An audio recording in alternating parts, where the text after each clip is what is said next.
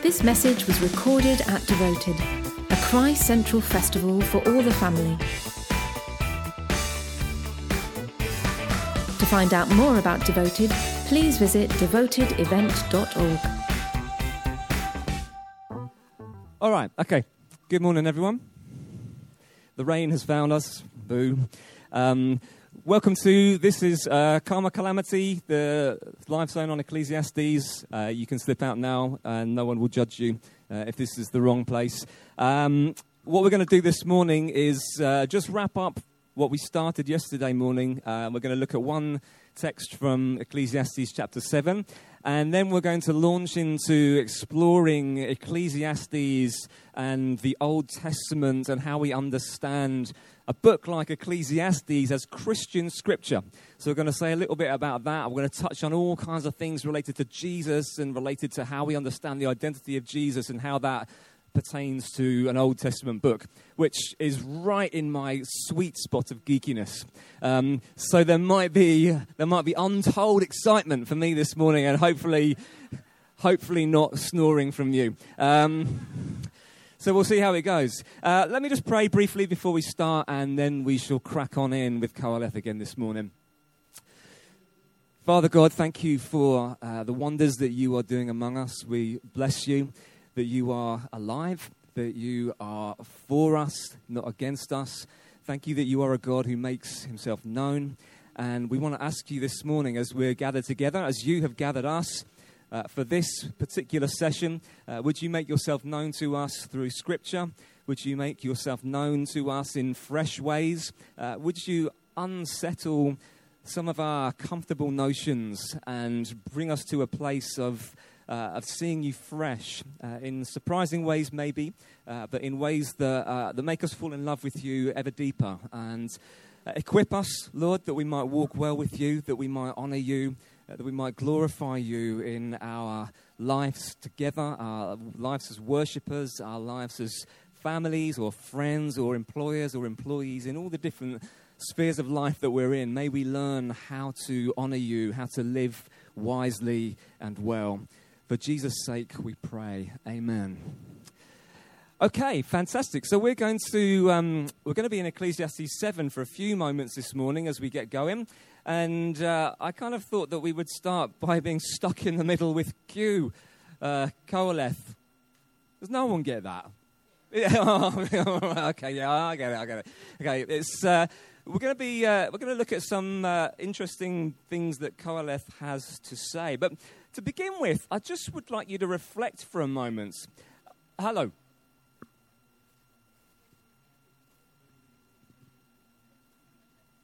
Yeah, okay. Thank you, Steve. Yeah, wonderful.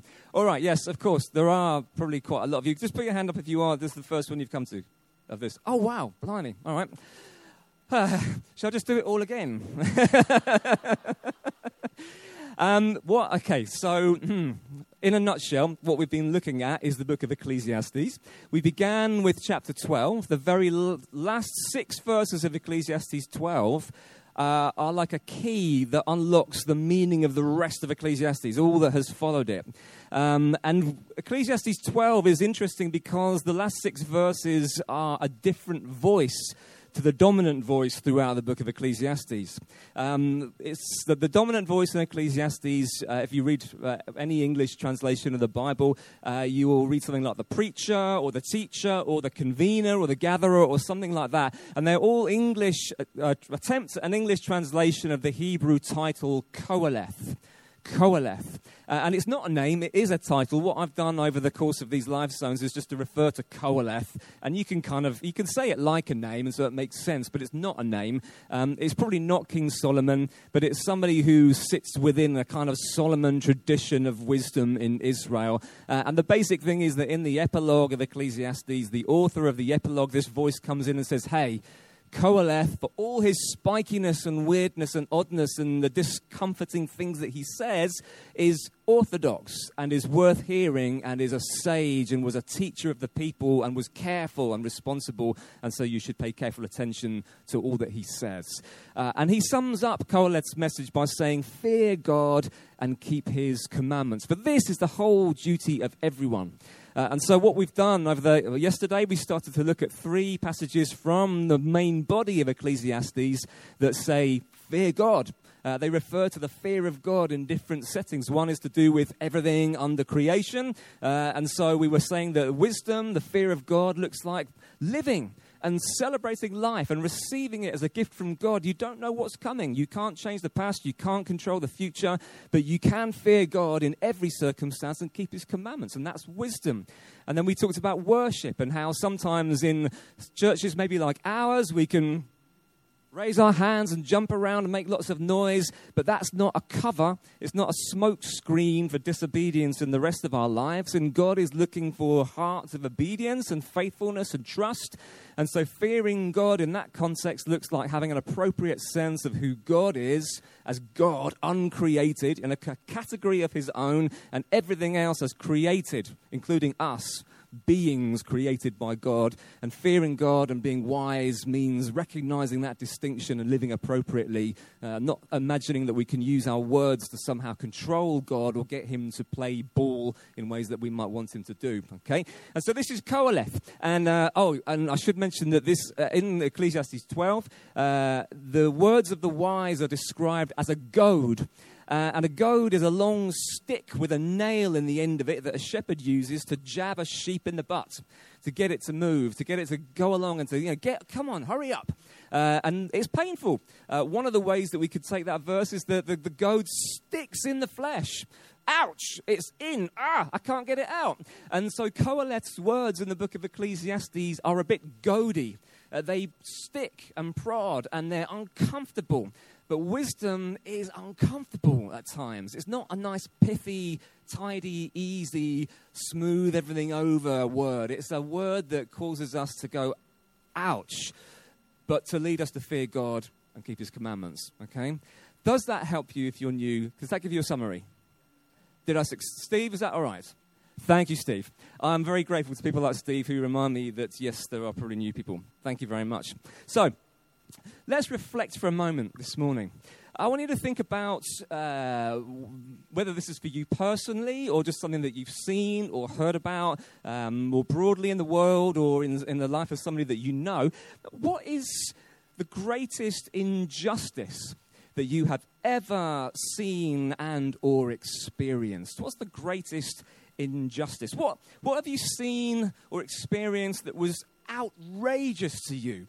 Just outrageous because it seemed so darned wrong. The outcome seemed so appalling and unbelievable. How did it make you feel about life? How did it make you feel about justice? How did it make you feel about God? What kind of response did it provoke in you personally? Now, perhaps you don't need a couple of minutes reflection. Perhaps that is so raw and real for you that it's just below the surface right now. I'd like you to turn to the person next to you for a moment or two and just reflect. I don't want you necessarily to bleed over everybody, but you can share and speak and say, yes, it probably might be this for me, or I'm not sure, maybe that. Just share for a moment or two, and then I'll call us back in. Over to you.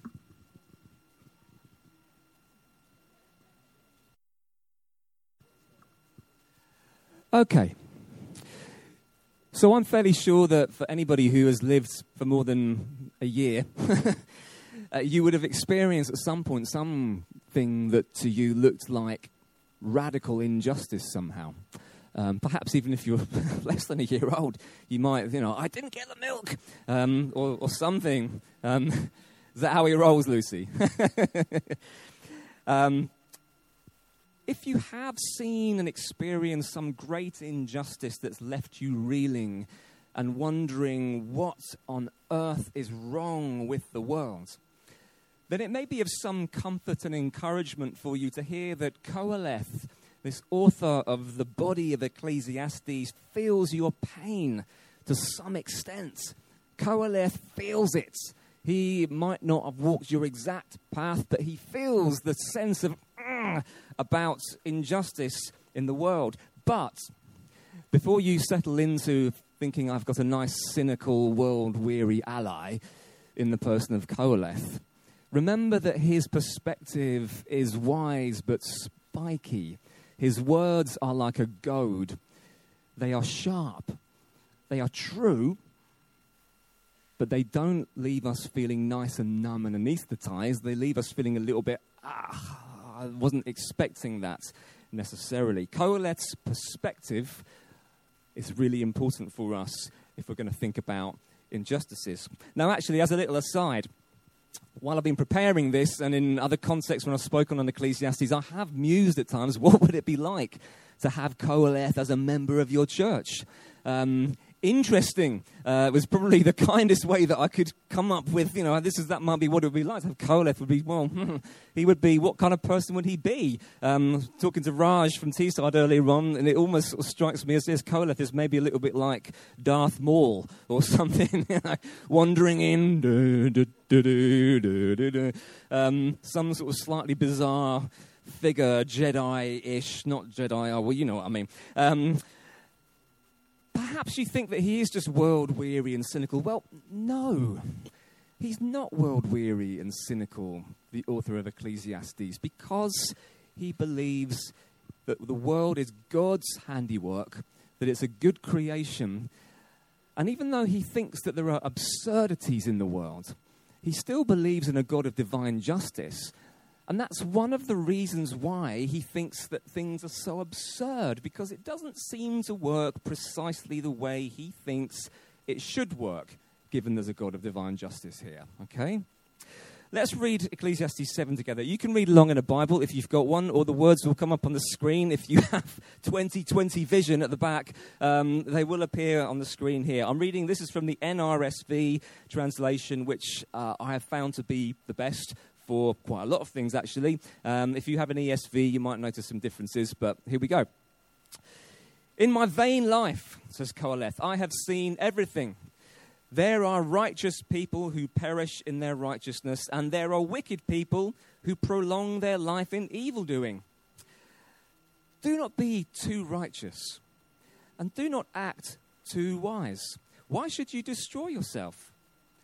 Do not be too wicked, and do not be a fool. Why should you die before your time? It is good that you should take hold of the one without letting go of the other. For the one who fears God shall succeed with both. Wow. That's not a text you'll get read from a main session at Devoted anytime soon. If you have teenage kids come back from Amplify or Devoted saying, wow, they read this weird verse about not being too righteous or too wicked. It was really bizarre. It's not the kind of text that you hear in those contexts. Now, yesterday, you might remember that I kind of indulged my creative side by becoming a little bit Andrew Lloyd Webber. My Father, I have traveled many dark paths to arrive at your holy temple. And then Qoheleth glides in and it all goes crazy. Well, having gone Andrew Lloyd Webber yesterday, I'm going to go A. Milne this morning, because in my head, which again is a dangerous place to explore, in my head, Qoheleth sounds like Eeyore from Winnie the Pooh, right? And now he does for all of you as well, which is brilliant. In my vain life, I have seen everything. That was me at about 6:15 this morning. I am pretty much identical, like the ears, everything. Like that's me every morning until there's coffee in great abundance running through my body. Now this text is interesting. Chapter 7 is very, very interesting, and some interpretation is required. Because clearly Qoheleth doesn't mean that he has seen literally everything. He doesn't mean that he has seen every single tiny minutiae that there is to see. And even were he to think that, a few thousand years on down the line, we could probably say, well, Qoheleth, we could probably show you a few things, I expect. This is deliberate exaggeration. It's hyperbole. He's making a point. He's not trying to say that he's literally seen everything, but he's saying he has gone a long way down this road. He has given it his attention. It's also helpful to notice that the word vain here is it translates the Hebrew word hevel. And Havel is sometimes translated as vanity or meaningless. The best way to understand Havel is actually absurd. There's a commentator called Michael Fox. He has a commentary called A Time to Tear Down. If you are sufficiently geekily inspired, you might want to look that up and find it. I don't have really any Hebrew particularly, and there's a lot of untranslated Hebrew in it. But if you're brave enough to battle through, it's probably the best commentary that I found on the book of Ecclesiastes. The word Havel means absurd. Because a lot of the things that Qoheleth says are Havel aren't actually meaningless or vain at all, but there is a sense of absurdity about them. And the absurdity for Qoheleth is that as he looks and sees everything, as he explores the ins and the outs and the ups and the downs of life under heaven in the world that God has made, certain things just seem crazy and absurd to him. He believes in divine justice, but over and over and over again, what he sees appears to play the lie to divine justice. And that's an absurdity to him. And so yesterday, if you remember, or was it the morning before, it's all blurring into a mush. We talked about this idea that Qoheleth is having a karma calamity. That karma is you do this and that happens. You get what you deserve. And he looks around the world and he thinks that's not true for most people. The sort of divvying out of justice is absurd. What's going on?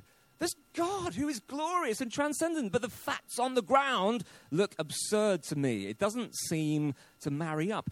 And you know, he jumps off-piste, but 10 minutes into the life zone. As a Christian, you must recognize this. Jesus is Lord.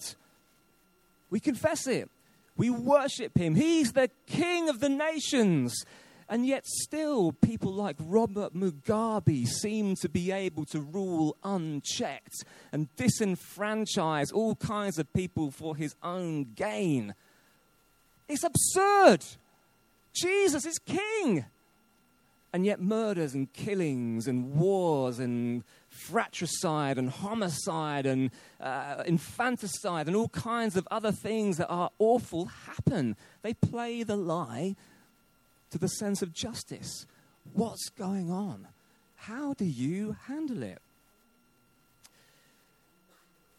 The absurdity that Qoheleth sees and feels, and that probably you and I see and feel as well, is reflected in texts like this.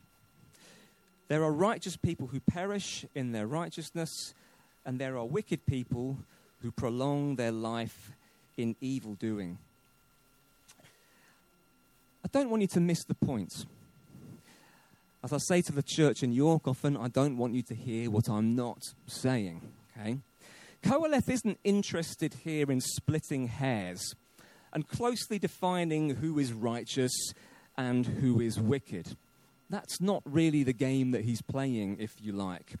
What he is doing is simply flagging up this apparent absurdity that people don't seem to get what is coming to them, whether good or bad, okay? And I guess that's fairly uncontroversial, what Qoheleth has said so far. It's not, is it? We all must see that. We must all have experienced things we think, that doesn't seem to be right. But then Qoheleth's goad is being sharpened steadily. And he offers some startling advice in the absurdity of life. And talking about life's little absurdities, here comes culato. Yeah, no, that's right. That's very kind of you. Culato, gelato. Who's a male? It's the twos again. On Friday morning, it felt like all hell was breaking loose in Arctos 2. So if that's your child, then please, off you go. That can stay there. Okay. Qoheleth offers this startling advice in the light of life's absurdities. What do you do about the absurdities of life? Well, here's what he suggests. Do not be too righteous and do not act too wise. Huh? Why should you destroy yourself? Do not be too wicked, and do not be a fool. That's always good advice. Why should you die before your time? What a strange thing to say in the light of the apparent absurdities that people don't get what is coming to them. It's weird. It's a very, very, very unusual verse. And because it's unusual, I'm moth to a flame. One of my favorite verses is the one in Deuteronomy about do not cook a young goat in its mother's milk. But you know what? Sometimes, let me just give you a little hint here. Sometimes those most crazy verses are the ones that have the most satisfying theological outcomes if you really dig into them, okay? If you want to hear that on our podcast, City Church, you can listen to my sermon on Deuteronomy, on that verse, okay? It's amazing. Anyway, this is about Ecclesiastes. It's about Ecclesiastes and it's not about me. So we carry on with Ecclesiastes. There's a few things to say about this because it is unusual. I want us to understand that Qoheleth is not suggesting that we become less righteous, that we don't cast off restraint and go, oh, well, hey-ho, diddly-hey, let's just crack on and do whatever we like. But he's not suggesting that we become less righteous or less wise. That's not what he's trying to do. He's suggesting rather that striving to become too righteous or too wise might actually be detrimental to your life.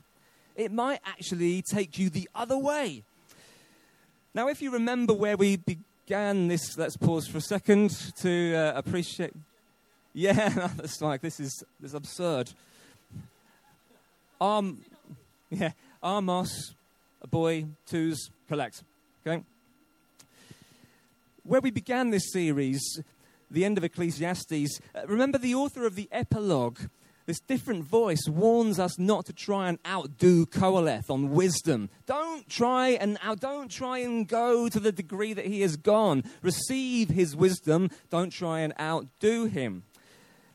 And this is exactly, I think, what Qoheleth is warning against here.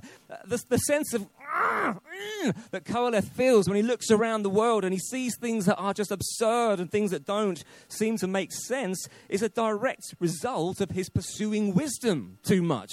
The more you try and get wise, the more you try and know, the more understanding you glean, the more opportunity there is for you to find things that blow your head off because you don't understand. You think, oh, I know that now. I've got a hold of that. And poof, something happens that kind of cooks your goose. I didn't. And, you know, I love it. Sometimes young people come and say, oh, you know, I'm getting into reading this theology book and things. And you have to say, well, do you know, be careful because the more you learn, the more you think you know, the more you realize that you really don't know. And so with Qoheleth and with wisdom and with understanding, if you try and wrap your head around every contingency and absurdity that you see in the world, you will go bonkers. You will. You will go doolally. You'll go nuts. In the 1800s, a Victorian Catholic journalist and author called G.K. Chesterton, Gilbert Keith Chesterton, wrote a book called Orthodoxy. And he says in Orthodoxy that the crazy person is the person who tries to get the heavens into their head. They're trying to cram everything into their head. Let me understand. Sucking information, downloading everything about life, the universe, everything into their heads. He says that's the crazy person. They're insane. They crack in the end because they can't. The wise man or the sane man, G.K. Chesterton says, just wants to get his head into the heavens. Oh, I love that. If you go around through life trying to get everything into your head, you will go crazy because there's things about God and the world that you will never get and it will make you go nuts in the end. If you can get your head into the heavens and gain a perspective, that's a different thing entirely. And Qoheleth and Ecclesiastes is trying to give us a perspective that leaves us in a place of saying, I don't know. But I fear God and I keep his commandments because that's wisdom and that's the whole duty of everyone. All right? Perhaps we could reflect on the little psalm. I think it's Psalm 133 where David says, I don't occupy myself with things too high for me.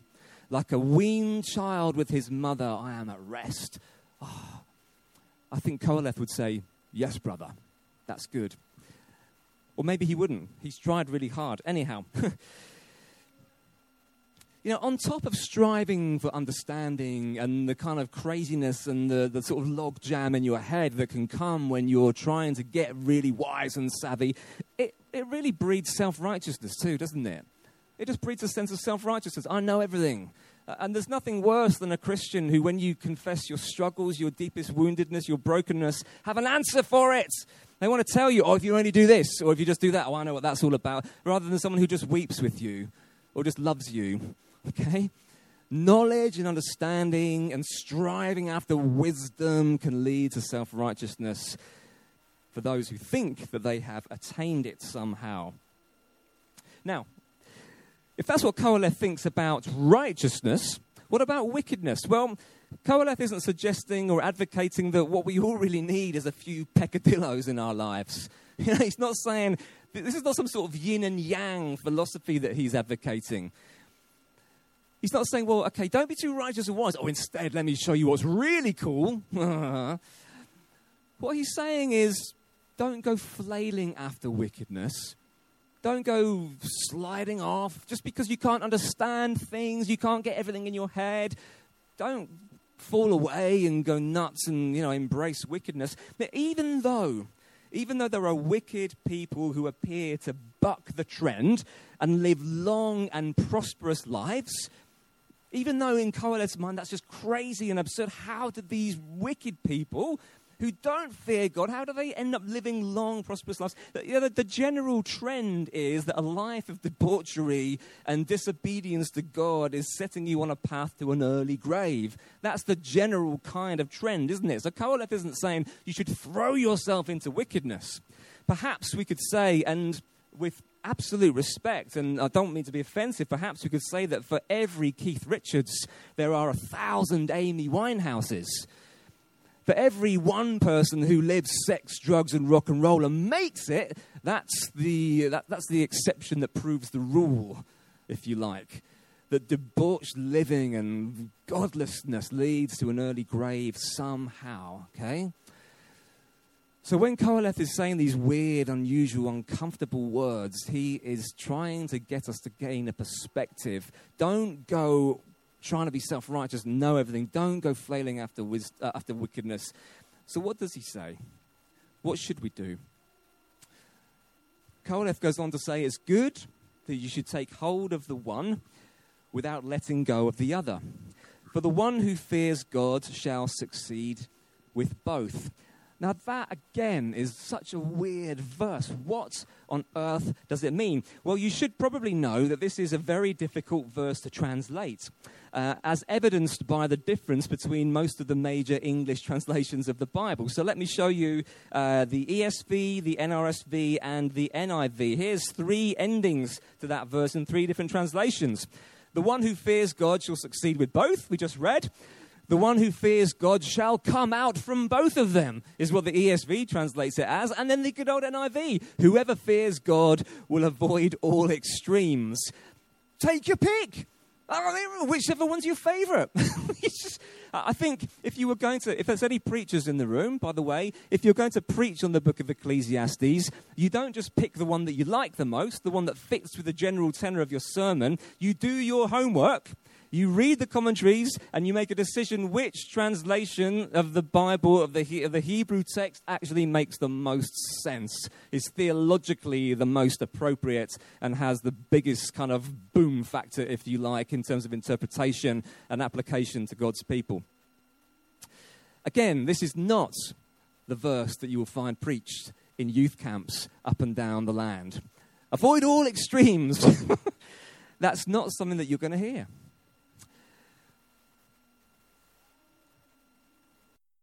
It does sound like Qoheleth is saying that we ought to try to be a bit righteous and a bit wicked, doesn't it?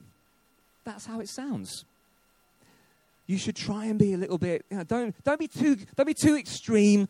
And sometimes in Christian settings you get the kind of the radical, don't be too into God, keep it real. That's not what Qoheleth's doing here. Or sometimes you get people who are uber religious, and he's not suggesting that either. I think that what is happening here, I think how we might sum up what Koheleth is trying to do in this passage in the light of the absurdities of life in a world where there's a God of divine justice who's behind it all. I think that Koheleth is basically trying to get through to us the reality that for as long as you live, as long as you totter around this good planet sucking in oxygen, as long as you are here, you are only ever going to be a mixed bag of righteousness and wickedness.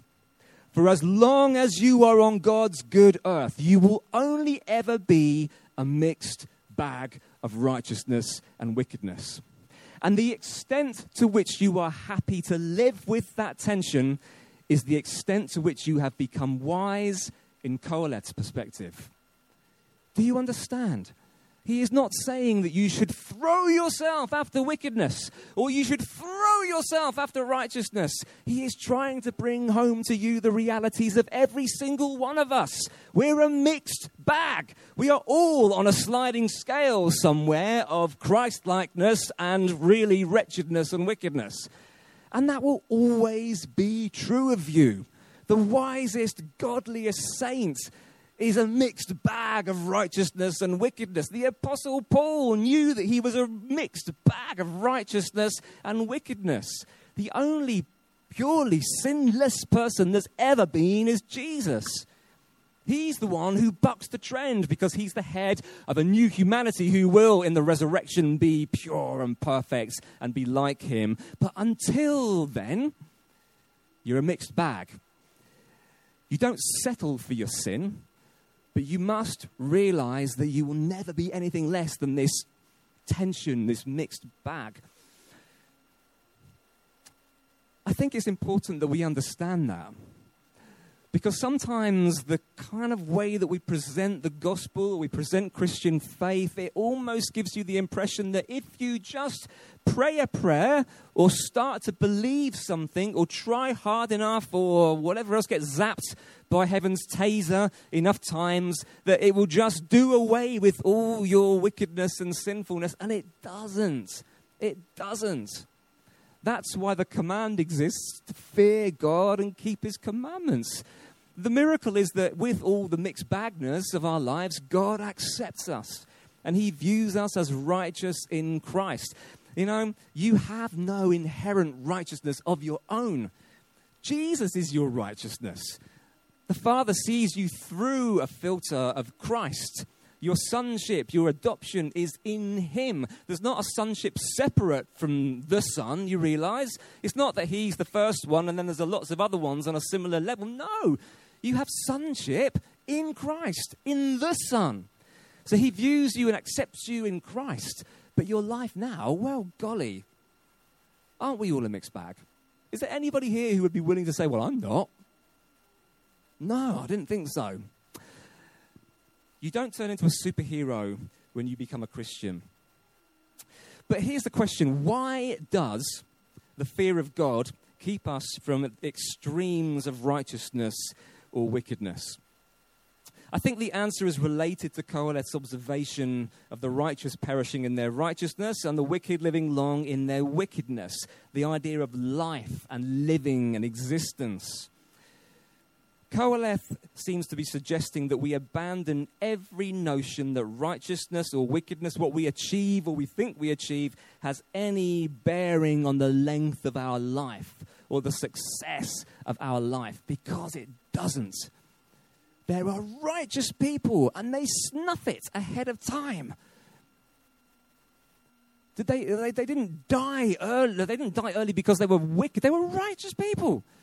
And there are wicked people, and they seem to go on and on and on and on and on. Don't go thinking that you can add to your life by striving for righteousness.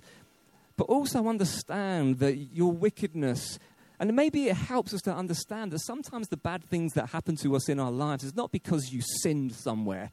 Not because something you did, some wicked thing, you know. Why does it always rain on me? Is it because I lied when I was 17? Asked Travis. Well, we're all in trouble. Maybe we all lied when we were 17, and this is why we're getting this weather at Devoted. The length of your life, the success of your life, if that's the right phrase to use even, does not depend upon your righteousness or your wickedness, because Qoheleth sees an absurd thing that some people who it should go well for it doesn't, and others who they should get what's coming to them don't. It doesn't have any bearing on length of life.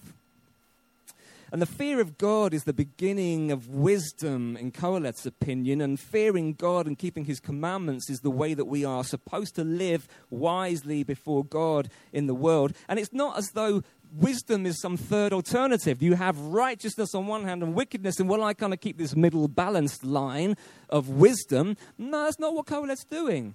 Qoheleth sees wisdom as the right orientation towards God and life in the world. It's the way to live. It's the posture towards a life before and with God in his world, no matter what our lives are like.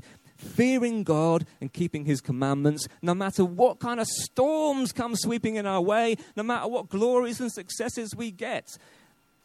Fear God, keep his commandments. Wisdom doesn't buy you time or privilege. Wisdom doesn't somehow put you on a higher plane of Christianity. There is not a binary thing going on here with non-wise people and wise people on the other. Wisdom is about posture, how we direct ourselves in life, and it strips away the easy assumptions about the way faith and life and in the world with God works. It takes away some of the nice, cozy notions that we cherish as believers at times. Qoheleth leaves us uncomfortably hopeful. He leaves us disarmed because all the stuff that we gather around ourselves as a sort of a buffer zone almost falls away. It falls away. And we're left vulnerable, but truly human. Vulnerable, but alive. We so often use our faith or our religion, whatever you want to call it. I say religion in the broadest possible terms. I don't mean it in the terms of striving for acceptance with God somehow. We use it as an anesthetic, don't we? Life is hard. Bam! A shot of God. And I drift away. And I just don't think that Qoheleth sees faith and life with God in the world like that. Fear God. Keep his commandments. That's wisdom. It's a posture. It's a way of approaching life. It doesn't take away all the ouchy bits, but it gives us a sense of God and of truly human living. Eugene Peterson, who I love, and if you have never read any Eugene Peterson other than The Message, then you really should, because he's amazing. I didn't know that Eugene Peterson had written like 40 books. I knew The Message, and then someone introduced me to his memoirs, and I was like, wow. So if you want something that will really encourage, inspire, but challenge as well, Eugene Peterson's your man. Here's what Eugene Peterson says about Qoheleth. Qoheleth empties us of the inner noise that we supposed was religion and the cluttered piety we supposed was faith. Amen. You see, all the things that we gather around us that we think this is what it is, and Qoheleth comes along with his goad and bursts balloons and impales egos and leaves us vulnerable, going, ouch, but actually alive and vulnerable and open before God, which is a good posture to have when it comes to life in the world. Very briefly, let me give you a couple of perhaps applications. I think that this kind of stuff, this idea, this teaching, this idea of wisdom and the fear of God addresses sometimes the creeping feeling that some Christians have, and I think maybe it's actually competition somehow. It's a competition thing. It addresses the feeling that somehow I should be doing better as a Christian given my upbringing, my background, my church background, my education, my economic and social positioning in the world. I should be doing better than I am. Why? Why? Why do you think that? You suck. You were dead in sin. You're a mixed bag of righteousness and wickedness, and you will never, ever, ever be anything other than that until the day Christ raises you from the dead. Why would you imagine somehow that you should be doing better than you are in your Christian faith? You should be glad that you are alive, that God hasn't... Like the Monty Python foot. Whoops.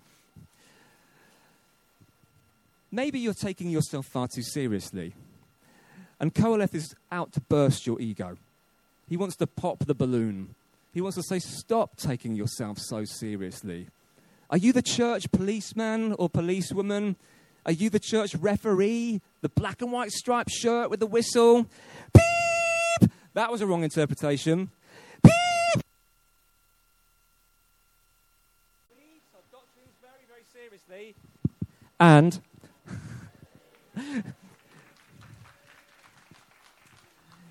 if you're listening to this on a recording, you just missed the best bit. And everybody here is laughing at you. But don't worry. Just fear God and keep his commandments. We don't take God seriously enough.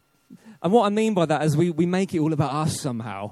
And that's a bit of an issue, probably, isn't it? And then when we make it all about us, we think that really if I can just get more of God on my side, I'll do better myself. But no, it's not really about that. You're a mixed bag.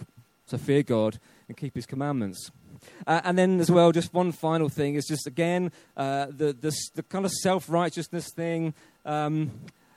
I think that it's really important that we allow texts like this to dismantle our self-righteousness, to dismantle the sense that we're somehow better than other people, more godly, more pious, or whatever else it might be. Koheleth won't let us get away with that. He won't. And we all just have to fear God and keep his commandments somehow.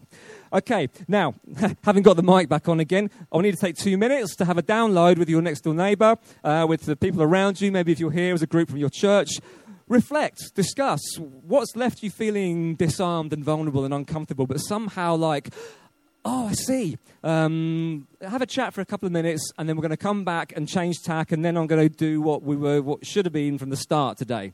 Okay, so have a few minutes to download. Righto, okay. Just no. Was that? I'm not flossing. Oh, he's going. If listen, okay. If you want the slides for this, that can probably be arranged. Okay, so you don't need to take photos. It's not that good of a screen. So, I could probably arrange somehow for a PDF or something to be available on the ChristCentral, the Devoted website or something. I'll figure that out. So don't feel like you've got to photograph it all now. Let's just take a moment. 2 or 3 people, 2 or 3 groups. Let's give us some feedback. Let's see. Maybe you can express something better than me. Maybe you can kind of put words to something that someone else is feeling. Questions, comments? We'll take just a few minutes to do this, and then we'll move on. Well, everybody's got everything and has understood everything. It'll be a first time ever. Okay. Oh, sorry. I nearly missed you. We were talking about how long your life is, depending on how righteous or wicked you are. And what we have to remember is that life isn't what life's all about, is it? Because as Christians, our life is more about our death than about our life. Okay, so the comment was that as Christians, our life is about more than just here, about our life in this moment, that there's an eschatology. You didn't use the word eschatology, but there's an eschatological sense in which we are, there is an end times thing, there's resurrection, there's eternal life, and so the length of our lives here at the moment is not really the point. I agree with you to an extent. I think that yes, absolutely, there is a resurrection for us, but I would also point out that we have an awful lot in Scripture that is very much about this life. It's not disembodied, and the Bible cares a lot about what we do here and how we live now, which is very, very important. And it's not all necessarily correlated to what happens then. The only opportunity you ever have to live by faith is now, right? You're not in tomorrow yet. And yesterday's gone. You live by faith now as an embodied person. The goal of the Christian life is not to shed this tatty matter and get a disembodied soul and we can float around on clouds and sing jolly Hillsong for eternity. As wonderful as that would be. The goal is not going to heaven. The goal is heaven coming to earth, and earth and heaven united together, and a new heaven and a new earth. And so there will be bodies and food and work that is not frustrating and annoying and difficult. There will be joy and parties and celebration and touch and sound, and it's very much embodied. And so how we live now is very, very important, because although it's not then, it's not a million miles different in a sense to then, because it will still be embodied, you see? And so what Qoheleth is doing, and wisdom, is very much about how you live now. I don't know if you were around when we touched on he's put eternity in men's souls. To say that Ecclesiastes says God has put eternity in man's heart or soul, it's not eternity. He's saying he's got a sense of past and future. Qoheleth isn't interested immediately in eternal life in heaven or whatever else we might conceive it. He's interested in how we live now as embodied, wise, godly, God-fearing people. And that's really, really important, because it's not about escaping somehow. It's about we live here. Okay? You look like you're about to ask a question. So obviously we've heard you just summarize that. He talks about the experience of life and how we handle the experience of life. Does Qoheleth actually comment on what's the point of life? It almost seems like he skirts around it. Well, I mean, he says all kinds of things that are the point. The stuff about eating and drinking, about loving your toil and giving yourself to that. There's nothing better for man than that he should enjoy his toil, enjoy his food and drink. He should celebrate that. It's not a salvation comment. It's a life as we live it now comment. And perhaps as evangelicals, we sometimes think only in terms of salvation. And what really matters the very most of all is salvation and sin and righteousness. And perhaps a more broadly Catholic, kind of small c Catholic view is that the Christian life and salvation is something that's happening in all of life. It's not something that's just touching some inner ghost version of me, but it's something that actually works out in my work and in my family and in the way I eat and drink, and all the kind of spheres of life are all part of this salvation thing that God is doing. God cares about that. Jesus didn't come to us as a ghost or a ghoul or as a myth. He comes as a person. The Word became flesh and is still flesh. He's resurrected flesh, okay? And so the fleshliness and earthliness and embodiedness of all of Christianity can be found, I think, here in Qoheleth. It's not necessarily a million miles different. It's about a life of faith embodied as a person now, which for now is the only opportunity you get to live a life of embodied faith, right? With with my achy, creaky, metal-filled leg and all the rest of it. This is how I get to live my life, by faith in the present. I don't know if I've completely answered your question or yours. I'm probably just mumbling on because that's what I do. But you understand, okay? This is about how we get on as human beings, as actual embodied people, not ghosts in a machine somehow, right? Is it okay if I move on? Please. We've got near to something here, which is, how late did we start, by the way? Are you happy to go till maybe 22? We started late. Is that all right, or do you need to go? If you have to go, it's okay. I won't embarrass you or anything like that. If you need to leave, that's all cool.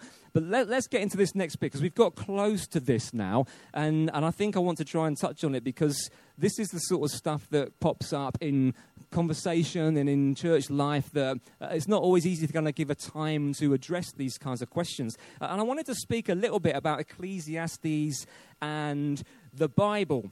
Perhaps as you've been sitting in these sessions either today or the last couple of mornings, you've been wondering, well, this is all very well and good, Ecclesiastes, but isn't that the Old Testament? I mean, the fact that you've shown up to a session on the Old Testament is really encouraging to me. The first morning, there was about 6 people sitting here with about 2 minutes to go before it started, and I thought, wow, this is the level of interest in the Old Testament amongst ChristCentral churches. Oh dear, oh dear, oh dear. And then, well, you guys have all showed up, and it's amazing. It's great. I think it's so encouraging. But it's a familiar question, isn't it? isn't that the Old Testament? And I've been heading that question off a little bit. Not because I don't want to answer it, because I do, and I'm going to, but I wanted to make sure that I answered it in a particular way, in a particular particular setting. And in some ways, maybe if you haven't even raised that question yourself, I'm raising it for you. I'm lifting it up and shoving it in your face to say, what are you going to do about this? How should we think about this? And I want to try and answer the question, isn't this the Old Testament, and how do we deal with that, in a way that will help you to think about reading and interpreting Scripture. And for those who do preaching or teaching, particularly the Old Testament, in a richer kind of way. Raj from Teesside again was so helpful this morning. He just encouraged me in the prayer meeting that one of the things that's been happening for him is just an excitement about the Bible, an excitement about Ecclesiastes, an excitement about this text that he was like, whoa, okay. And to be honest, if that's all you get from these LifeZones, it's job done for me. Seriously. That would be amazing. I would go home. I was going to say I'd die a happy man. I would go back to my tent a happy man, knowing that I had been able to impart, at least in some sense, an excitement and a deeper hunger for the Bible. So let's try and get into this a little bit. Follow me with this.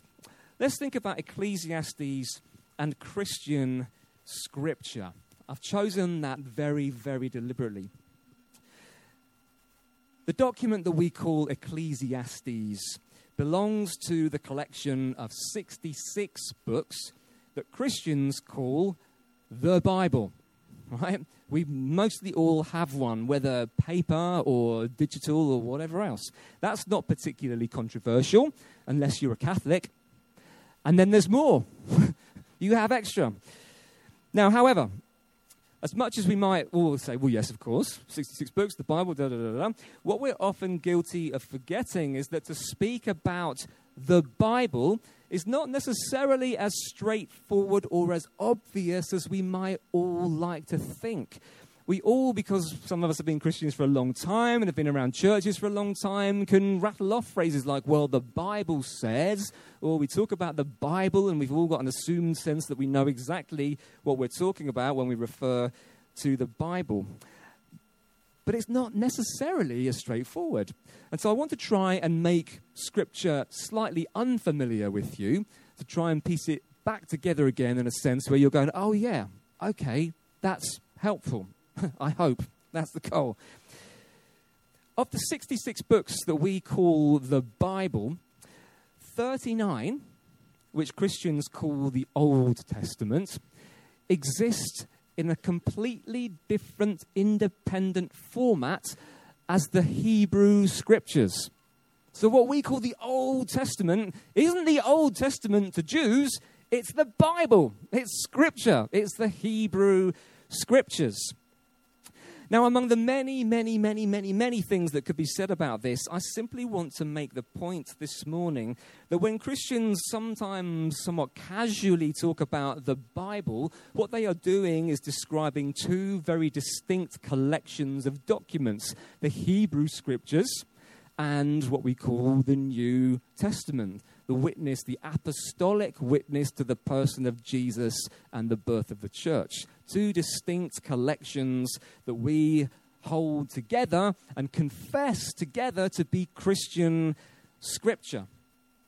Now, I'll say a little bit more, a few more specific things about what I mean by Christian Scripture in a moment. But in the meantime, I want to just gently but firmly urge you, maybe goad you, not to make the classic mistake of driving a wedge between the Old and the New Testaments and writing off, if not in heart, at least maybe in practice, the Old Testament.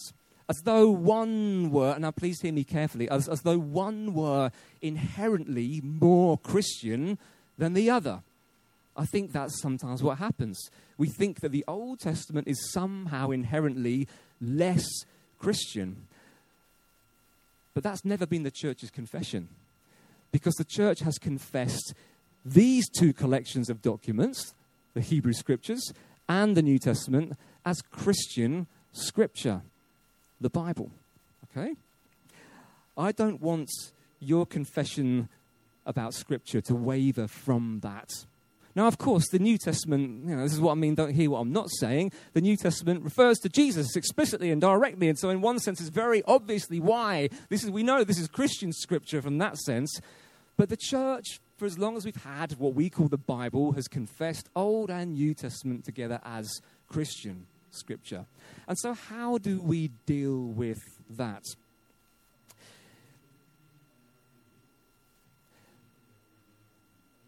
It's obvious, I think, to anybody who tries to read the Bible that the Old and New Testament are significantly different from one another in certain senses.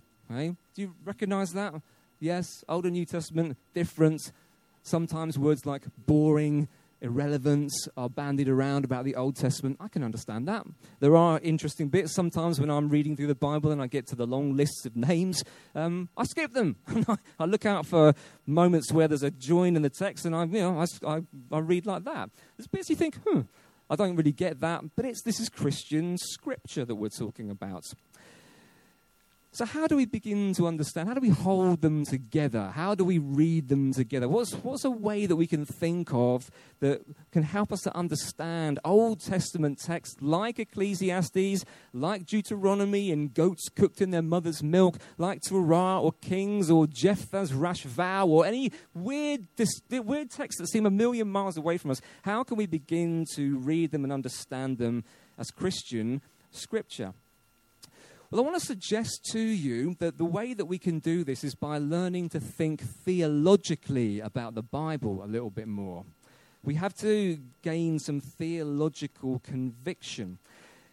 And I think the theological conviction that I hold about this is that both Old and New Testament together bear witness to the one God who has now been definitively revealed in Jesus Christ. There it is. You don't need to take a picture.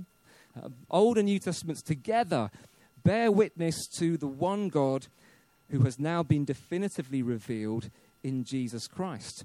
This was the problem that Marcion had centuries and centuries ago. He thought that the God of the Old Testament was not the same as the God of the New, and he rejected the Old Testament because the God of the Old Testament was like that and the God of the New was like that. That's a heresy. Christian Scripture bears witness to the one God who has been revealed in Jesus. Perhaps you could put it like this in a classical formulation. The New Testament is concealed within the Old, and the Old Testament is revealed by the New. Or in very simple terms, we could say that the whole of Scripture, the whole of Christian Scripture bears witness to Jesus as its subject. But quite how that works out in practice is a matter of some debate. Now again, the temptation for me here is to go off on a really massive trip about methods of interpretation, which would send everybody to sleep, apart from one or two die-hard people who like that kind of thing. It would be great fun for me, not so exciting for you. But what I want to really get at is some ways that we could approach Ecclesiastes as Christian Scripture in the sense that I've just been describing. Let's just pause for... Oh, okay, all right. Parents of kids, you need to leave at 12:30. Okay. We might not finish this at all. All right. That's okay. That's not your fault. We can make it your fault. To understand Ecclesiastes or an Old Testament text, we have to think about how, if we're thinking about Scripture theologically, what we need to do is start to think about how Scripture refers to the identity of the one God. We need to think about who God is, his identity as revealed in Scripture, and definitively so in the person of Jesus. So what I'm going to do is kind of try and give us a wide-angle zoom, like a wide-angle lens thing with a big theological picture of Jesus' identity, and then zoom in to get some more close-up ideas, all right? Let's go on to this quickly. Here's the heart of Christian faith. Jesus is Lord. This is the central confession of Christian faith. Only the Spirit Only by the Spirit can you say Jesus is Lord. Only by the Spirit can you confess that the man, Jesus of Nazareth, the prophet, the sage, the rabbi, the teacher, is Lord. That this specific human person is to be related to in the same kind of way as Israel related to Yahweh as Lord. Jesus, that man, is Lord, okay? It's a significant statement of which there are two parts to it. Now, Mike Higton from Durham University has said, acknowledging this Jesus as Lord doesn't mean that we're doing something different from acknowledging the God of Israel as Lord. There's one God. This human life, Jesus of Nazareth, is what the God of Israel is doing to exercise God's lordship. Jesus is the living and active Word of God, the self-revelation of God in the flesh. Wonderful. To speak about Jesus as Lord, this is the definitive revelation of God. And so in certain ways, the whole of our Scripture bears witness to this central revelation, but in different kind of ways. And it's not always so easy as just making a straight line jump from that to that, or saying, well, this is all about that, and we write off all the rest. Somehow, all the Scriptures bear witness to this Jesus. Now, what I want to point out is that every single New Testament author, pretty much, I think it's every single one without exception, tries to paint a picture of Jesus as sharing in the very divine identity of the one God. He tries. The New Testament is trying to show us that Jesus is not just some random man who people thought, oh, maybe he's God, but he shares in the divine identity. He participates in God's identity. And one of the ways they portray that is that Jesus shares in the divine wisdom. Wisdom is one of the categories that Jews had for describing God's identity. In Proverbs chapter 8, you may recall that there is a passage that speaks about divine wisdom, and the person of wisdom speaks. It's like a personified thing. And so what we find is that God's wisdom, or wisdom is somehow belongs to God's identity. And then the New Testament picks that up and makes Jesus the very embodiment of that wisdom. It's not somehow that Jesus was wise, and well, God's wise too, but this is God's wisdom, which is God. There's not a difference between God's wisdom and God. In Jesus, we discover that wisdom and Jesus and God's wisdom, they're all part of this same Godhead, whom we confess and worship. I'm sorry, I'm rushing a little bit because I'm aware of time drifting away. Let's just look at a few texts. Colossians 1:16, for by him, it's talking about Jesus, all things were created in heaven and on earth, visible and invisible. Well, Proverbs 8 says that by wisdom God created all things. So this is a text in which Paul takes Israel's wisdom tradition and applies it to Jesus. He is the embodiment of the wisdom of God, and so he shares in the identity of God. Hebrews chapter 1 verse 2, he has spoken to us by his Son, Jesus, by whom he appointed the heir of all things, through whom also he created the world. Divine wisdom. Jesus, the embodiment of the divine wisdom. Wow, it's amazing.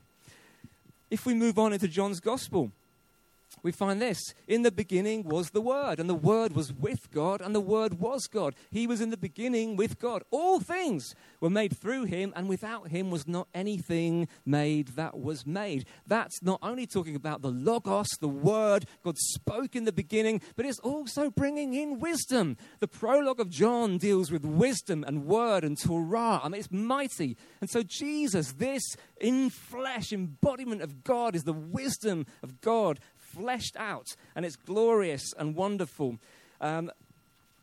Wisdom in the Synoptic Gospels. This is getting crazy.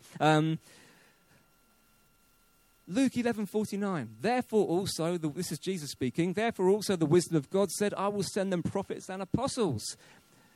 And then in Matthew, look at what Matthew says then. Jesus says, therefore, I send you prophets and apostles. Now, I don't want to get into the kind of ins and outs of why Luke and Matthew differ there. I simply want to show you how Matthew has managed to appropriate that and say that Jesus speaks in such a sense as that he is the wisdom of God. So we've got the exalted Christ in Colossians, who is the embodiment of wisdom, and in John and in Hebrews, and here, the very much fleshly, embodied, earthly Jesus, the human person, as the embodiment of divine wisdom. Amazing. wonderful. Jesus is the very person of God in flesh, the wisdom and word of God. He is fully God, completely, fully, the wholeness of divine nature dwelling in him bodily. Boom, amazing. Now, Ecclesiastes, Matthew, 1 Corinthians. Let me give you 3 brief snapshots of how we might think about Ecclesiastes in the light of Jesus as the embodiment of wisdom. We read at the end of Ecclesiastes 12, the epilogist, the author of the epilogue, the end of the matter, all has been heard, fear God and keep his commandments, for that is the whole duty of everyone. This is what wisdom looks like at the end of the book of Ecclesiastes. It's how it's summed up. The author of the epilogue sums up Qohelet's teaching by saying, fear God and keep his commandments. I want to suggest that there is a conceptual link. There is an important link between this and the words of Jesus in Matthew's gospel. During one of his responses to Satan in the wilderness, we find this in Matthew 4. Jesus said to him, away with you, Satan, for it is written, worship the Lord your God and serve only him. Now, he's not quoting from Deuteronomy, but can you see the kind of conceptual link that exists there? Fear God and keep his commandments is not a whole lot different to worship the Lord your God and serve only him. Can you see that? Does that make sense? Now, that's really interesting because this text comes in the context of Satan trying to tempt Jesus and knock him off track on the way of the cross. Satan is trying to get him to go a different way and embrace a different route to the cross. And Jesus resists it in words that are not dissimilar to the words of Ecclesiastes about fearing God and keeping his commandments. And now think about what happens if we turn to the book of 1 Corinthians. We proclaim Christ crucified. Christ, the power of God and the wisdom of God.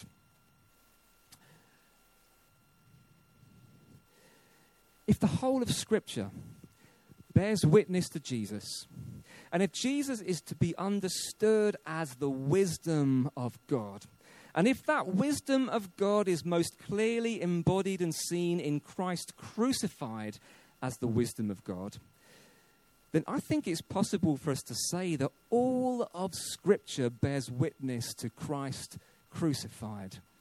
Because all of Scripture points to that one God. And in Christ is his definitive revelation. And not just in Christ, but in Christ crucified, where we understand this as the wisdom of God. And what I want to suggest as we wrap this all up is that if you want to try and understand a wisdom book like Ecclesiastes as Christian scripture, then you must learn to read it as somehow pointing towards this revelation of God as cruciform. The wisdom of God that looks like a difficult, painful obedience, fearing God, keeping his commandments. I even reflected the other morning that the author of the epilogue talks about the words of the wise are like goads and nails firmly fixed. And I thought, wisdom and nails. Wisdom and the pain of a nail piercing something, the embodiment of wisdom is nailed to a cross. And that shows you the wisdom of God. This is what wisdom looks like. An obedient life directed toward God that gives itself over and says, your will be done, not my will be done. I think that Ecclesiastes teaches that message in different ways, and ways that you have to think carefully, and you have to be interpretively sensitive, and you have to be interpretively wise. But I think that it points us towards this kind of life, a Christian life. Ecclesiastes is Christian scripture. It bears witness to the one God, and the one God has revealed God's self perfectly and fully in the person of Christ, and particularly Christ crucified as the embodiment of his wisdom. We get to read the Gospels in the light of Ecclesiastes, and we get to read Ecclesiastes in the light of the Gospels. It all bears witness to the cruciform wisdom of God. So, thanks for being wonderfully patient. Thanks for humouring me with my awful gags and my flossing. And I hope that it's been interesting for you. We will somehow I can make notes or slides and things probably available as if by magic. So keep an eye out on the Devoted website and they may well appear. I'm available to talk to if you want to ask questions and things. But thanks. God bless you. Enjoy the rest of the weekend.